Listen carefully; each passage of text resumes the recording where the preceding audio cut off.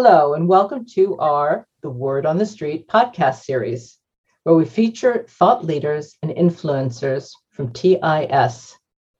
Today's podcast is with Dr. Daniele Maroon, Vice President, Global Customer Success. My name is Kate Pohl, and I'm a Senior Advisor to TIS.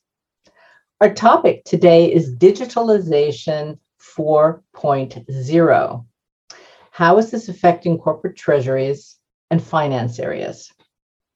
Daniela, I know you have not always worked in a fintech. Can you tell us a little bit about your background and bring us up to date? Yes, thank you. Thank you, Kate, for the nice introduction. My background. I was a treasurer myself in my former life, and my background is purely finance related. So before I moved to the fintech world, I've led global treasury departments of international enterprises, lastly in the pharmaceutical industry. That sets the scene for all of us. I'd like to go on now and ask you about our topic.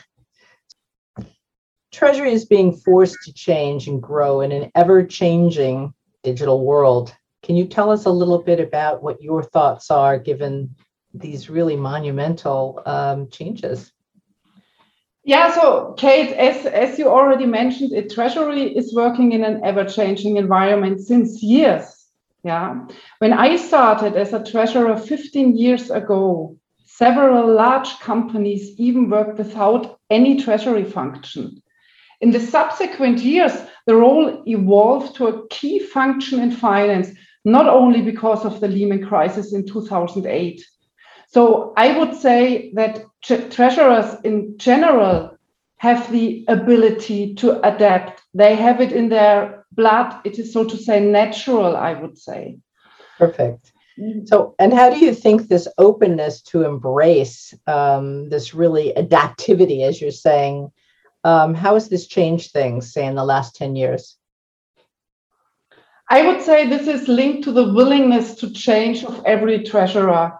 Normally, for young people, it is much easier to get out of their comfort zone, or they even have not yet established a comfort zone. Yeah, let's think about the following situation.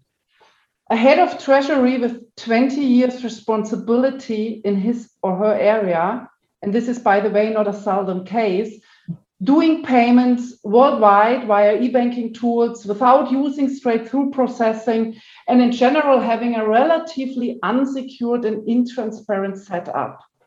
And now he or she should tell the CFO that this setup is no longer state-of-the-art and needs to be completely adapted, even if nothing happened like a fraud case during the last 20 years.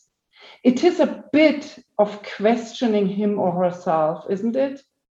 And these kind of treasurers are quite often not open for a change if they can afford it. Yeah, I can see the dilemma there for sure. Something you've done for many years successfully, and all of a sudden your people are telling you, I think we need to change. So what can actually help Treasury to move and grow given these challenges or these situations? It definitely helps to have people in the team with strong technical IT knowledge, combined with people having a strong data-driven mindset. Furthermore, it's utmost important not to manage the Treasury department as a siloed function. Treasury should be closely linked to all other finance areas, like, for example, accounting or consolidation. And finally, the treasurers should be seen and should present themselves as valued business partner driving crucial decision. And this is not easy to achieve. You need the right people, the right technology, proper processes, and again, a willingness to change. I think we've just described a panacea, but I'm hoping that it's actually achievable. Let's go a little deeper here. I know very well that TIS has developed a new way to actually support customers and specifically Treasury and Finance on their journey. I know that we're talking about really enterprise payment optimization. Maybe you can describe that a bit and tell us how you think this might fit into the story.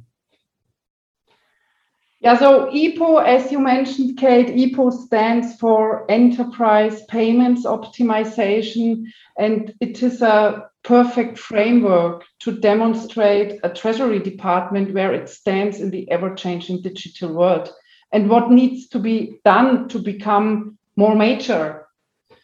We splitted this journey into 4 stages: isolated, controlled, networked, and optimized. What we call the EPO layer is a technology platform which creates a supporting layer across an organization, aligning, combining, and synchronizing processes and data. And this is exactly the equipment you need to achieve the next level of digitalization. Okay, so is that journey really finite? I mean, do you reach the end result of optimized and you're done, or is this a continuous loop? So the life cycle of a company is quite dynamic and complex nowadays. Think about acquisitions, the creation of new businesses, the entry of new countries, and so on. Nothing stops. It is an infinite journey, of course. Okay, fair enough. So that's, if I'm hearing you correctly, it's really very much something that TIS has put together in order to support customers on a journey, and it would continue to advise over time as those companies change, as they grow. Correct? Yes, this is correct. I mean, if you're referring to the EPO model again, Kate, so how can you be really effective with this model? It is a really well-structured instrument, or you can also say it is a conceptual model which can be used by every treasurer, VP finance, or CFO to challenge and evolve the own setting. And this model forces you to think about the most crucial points when it comes to digitalization and finance. And you cannot stay generic in using this model. You need to do a deep dive when going through. And sometimes this approach, and we see this on a daily basis, open the eyes of the treasurer or the CFO, and suddenly it is very clear what needs to be done. Okay, so we have different, just to make it very clear to those who are listening, so we have different pieces. First, we have to understand where we are. We have to understand where we want to go in the near term, but also in the long term. And we have to recognize that we don't reach the holy grail and stop there, that it's a continuous journey and we're on it together, right?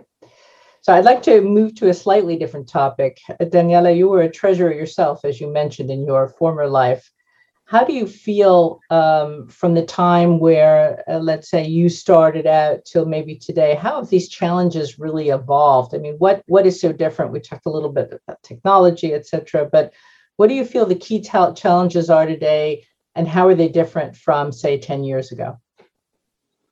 I would say the challenges have evolved dramatically. This makes this area so exciting. Yeah, I don't see this negative. It's really exciting. You will never be bored when you are working in the treasury area or with a link to treasury, as I do.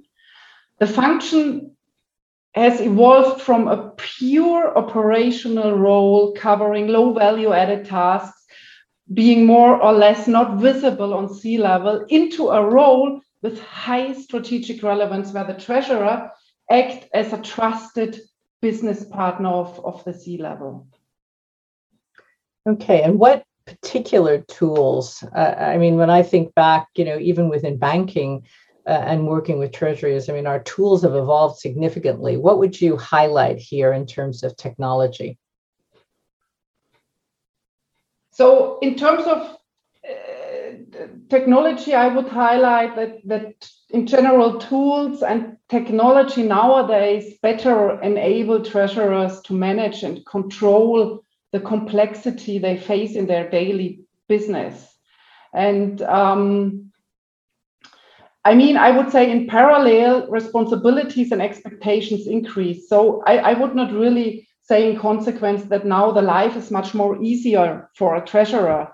Now, beside the fact that they nowadays that they have better toolings, yeah, does not automatically say it's easier. I mean, the world is getting more complex, and they need to tackle with different risks, and they need to present themselves as business partners. They have other challenges today.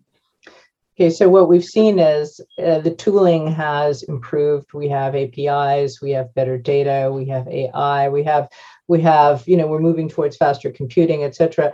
But so also have the risks increased. So it's almost kept pace in a lot of ways, would you say? Or is it really easier to do business today for the treasurer and the finance area?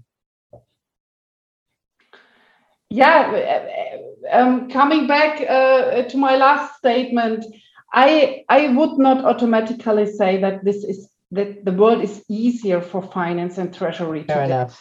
Yeah. I mean, technology enable them to manage in a structured manner the high complexity. Yeah, but it's not automatically easier because the challenges they changed. Yeah, compared to, I don't know, 10 years ago. Yeah, exactly. Okay, so each have had it. You have the complexity, you have the tools, but we always have different scenarios, so it's always sort of new. Let me ask you a different type of question. Would you say that what we're discussing right now is as relevant for the large multinationals as for the medium-sized companies or even small companies? Or is this more skewed to the large multinationals? No, I would really say, from my perspective, everything is as well relevant for medium-sized corporates, with the difference that they are not as far in the journey as the large ones are today. So they still need to do a lot of homework to make their corporates ready for the ever-changing digital world. For example, quite often they are far away from using harmonized global straight-through processes when it comes to payments and lacking global transparency. Yeah, but the challenges corporates face in finance, coming from the pandemic situation, for example, are more or less the same. Working from home, having the needed data available, controlling the risks, just to mention a few. Okay, fair enough.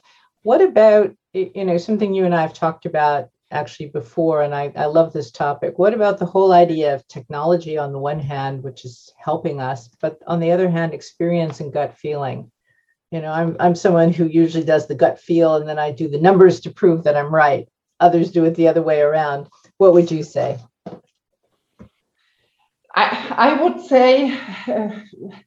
say, as a former treasurer, especially, I would say in treasury, you cannot argue with gut feeling. This is simply not possible. All decisions are based on facts and rational analysis, and should be. Yeah. But of course, experience can help you in different aspects, like how to manage a large project within the treasury area. For example, the implementation of a system, or how to position the treasury function towards the C-level. Okay, and what about as technology moves us, and you mentioned this yourself, some of the boring tasks, what's going to happen there as technology moves us towards a more streamlined, a more digital environment? Will we eventually replace ourselves with robots and automation? How do you see this? I would put it in another way. Yes, there will be a replacement of repetitive and manual work. And in parallel, more time for strategic value-adding work will be released. So I would rather say it is a shift from being an operative player to being the strategic business partner for the C-level. Okay, fair enough. What about the new entrants to the workforce, the new joiners? I mean, you touched on it slightly, but I have a few questions there. So what about the key skills the Treasury and Finance departments are looking for today in their employees? So if we're relying on experience and we're relying on technology, how important are these new joiners? And how do you think they will be accepted into the workforce if we're eliminating more simple jobs? Yeah, skills are crucial. Yeah, that's clear. And you pointed it out already. I mean, the key is IT and data.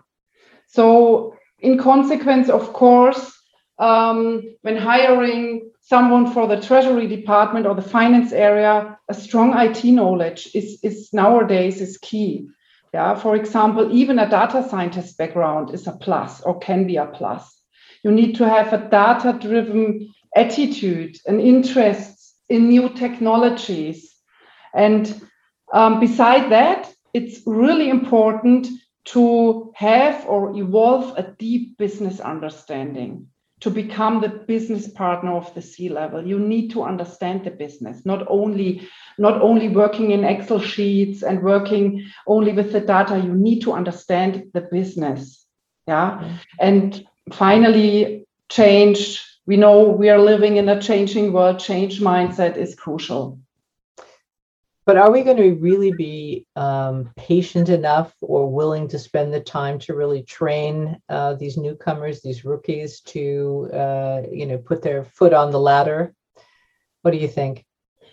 I mean, if we realize that they can add value, and I'm convinced that they can, in a way, probably the older generation is probably not able to do. It would be stupid not to train them. The experience of a long-year treasurer combined with a fresh technological-driven mindset is, from my perspective, the key to be successful in treasury in the upcoming years.